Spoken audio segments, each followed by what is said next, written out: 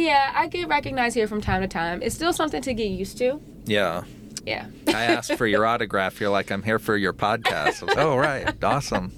It's funny because I actually did get asked for my autograph recently. Nice. Myself and our weekend sports director, Grace, we went to go watch one of the NFL games because she's a Lions fan. We went to go watch it at Ray's Wings. Oh, yeah. And one of the employees there, she came over and she's like, can I have your autograph? Wow. And I'm like, okay. No one ever asked me before. And I don't really like my signature. Yeah. I have a doctor's signature, if you know what I mean. I did get it on the release form, so Yeah. I did actually ask for your autograph.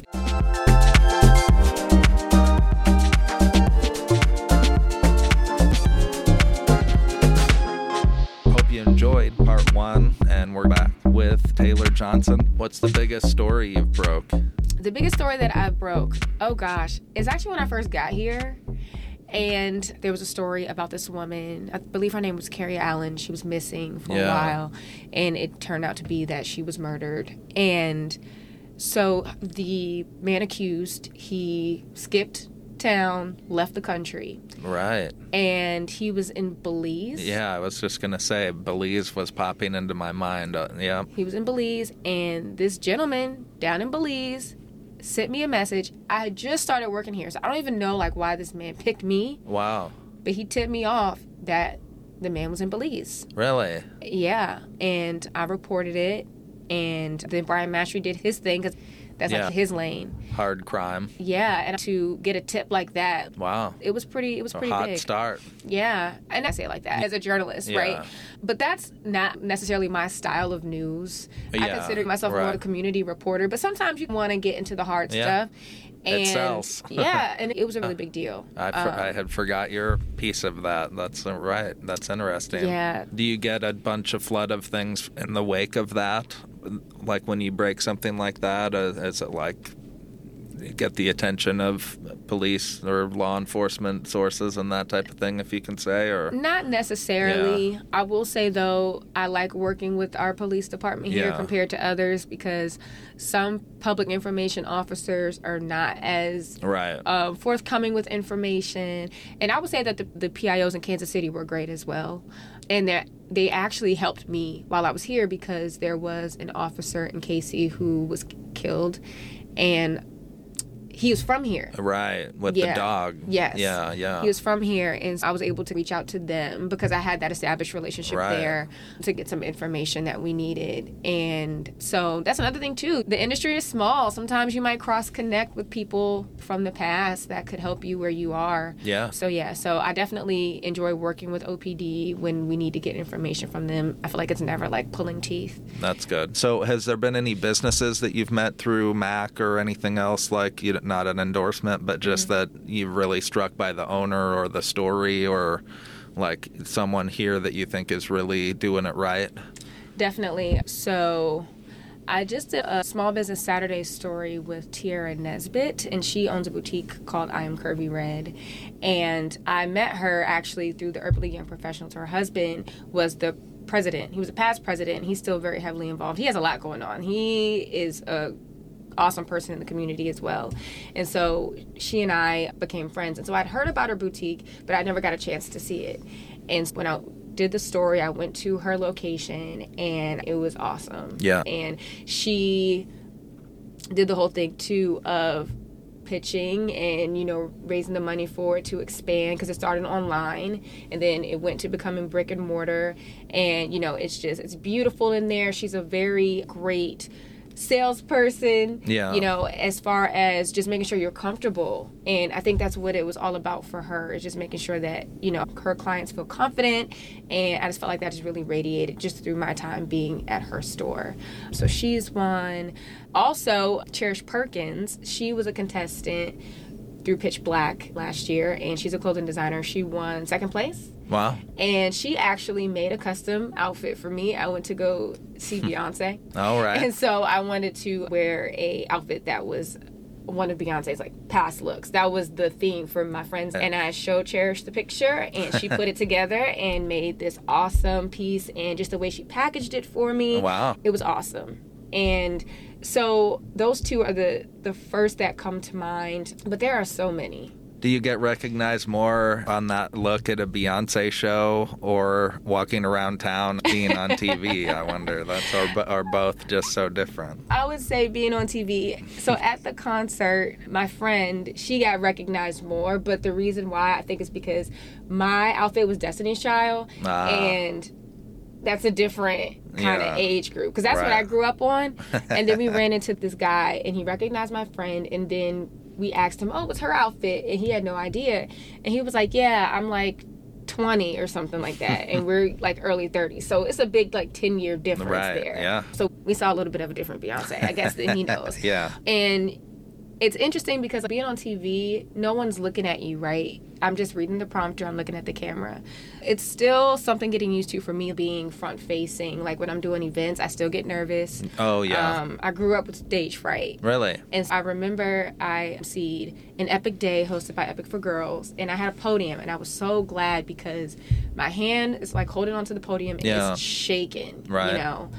And I think with that, I'm so worried about, am I interesting? Am I boring people? You try to catch the vibe, and it's getting better now that I'm doing it more. Yeah. But it still makes me nervous doing that. I'm surprised. I did not.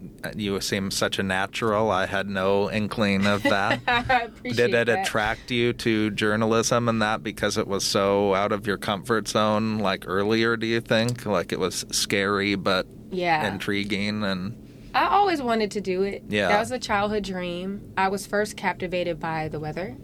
Right. The meteorologist. And we had a video camera. And so my great-grandmother would do the home movies, and I would just jump in front of the camera. When I was in middle school, we had a morning announcements thing, and they would broadcast it through the school, and I would do that. So I started working on it early on.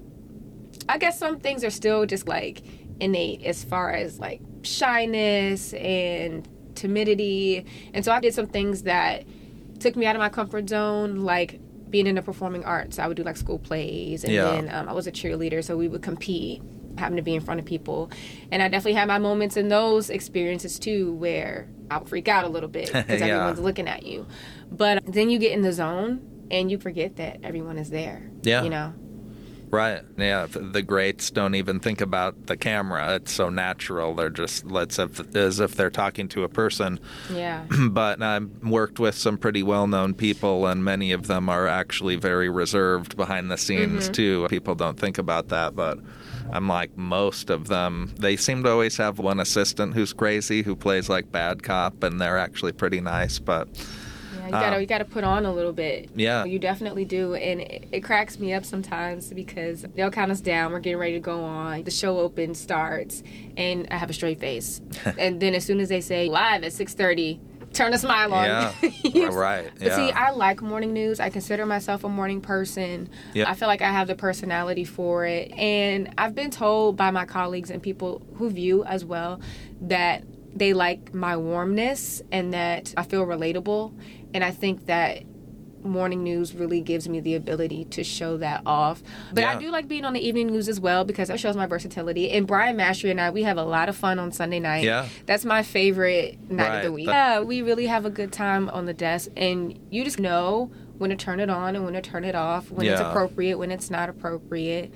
You're glad those Sunday night games are over. I'm sure you all are watching us. Please no overtime. Please no overtime. I'm so glad. And I love football. Yeah. But not NFL on Sunday. Yeah, it was like everything but that late. Sunday night game, I'm sure. We're back to normal now with that, which I'm really grateful for. But yeah, the only bad part about doing the morning show is with our set, we move around a lot. Yeah. There's no chairs. And you see our full body. So I'm in like 4-inch heels for about 2.5 hours. Yeah, I was thinking about that. So as soon as that hits 7 o'clock, we're switching into those flats. Yes. Right. And how is the new facility over there? It's beautiful. Yeah, it seems very nice. I mean, the set's great. It's gorgeous. I love the versatility that comes with it. And our folks make sure we use it. Use every nook and cranny of this studio. I think it looks great. And I like, too, if you ever notice, our background it changes Yeah. as the newscast goes on. So like Right. for our morning show, it'll start showing like maybe a view of Midtown. It's dark. And then when we get toward the end, you'll notice that it's light outside. Yeah. And I think it's really cool that they do that. Yeah, when they first launched that, I was like, oh, I wonder if they're gonna have seasonal pictures, and they do. And they and have stuff. snow, like, yeah, they right. have Christmas lights. I think we had 4th of July like fireworks. They get very creative. Yeah, and yeah, I was thinking like that is what's great about journalism is you get in so many doing this too, with so many different worlds almost Yeah. every day as a little something. That's what I'm trying to do with the podcast is give the listener the experience of a day in the life of the people who come on too. So And just finding what works and what works well in conjunction with the work that I do on a daily basis, because it's like you have to make sure it's not like a conflict of interest or it's not competing with what you're doing. Also try to get creative in that way as well. Yeah. So with the social scene, it's the same thing with the networking, just slowly but surely just finding events that interest me, showing up, and then as I got to know people, I would see a familiar face, and then maybe they would introduce me to someone, and then it turned into more invitations to things or just saying things that I feel like I have interest in, of course, because you don't want to go to everything. Right. You don't want to spread yourself thin. You could do something here 5 days a week and probably 7. Blew my mind as I was doing this and getting this off the ground. Anything with Midlands African Chamber you want to plug or promote here in the short term people should know about or check out? I would say definitely follow MAC on social media, Facebook, LinkedIn, Instagram. A lot of interesting things on there. Yes, they have their roll call events. They have a lot of different sessions that are done virtually as well, where they'll have speakers come on.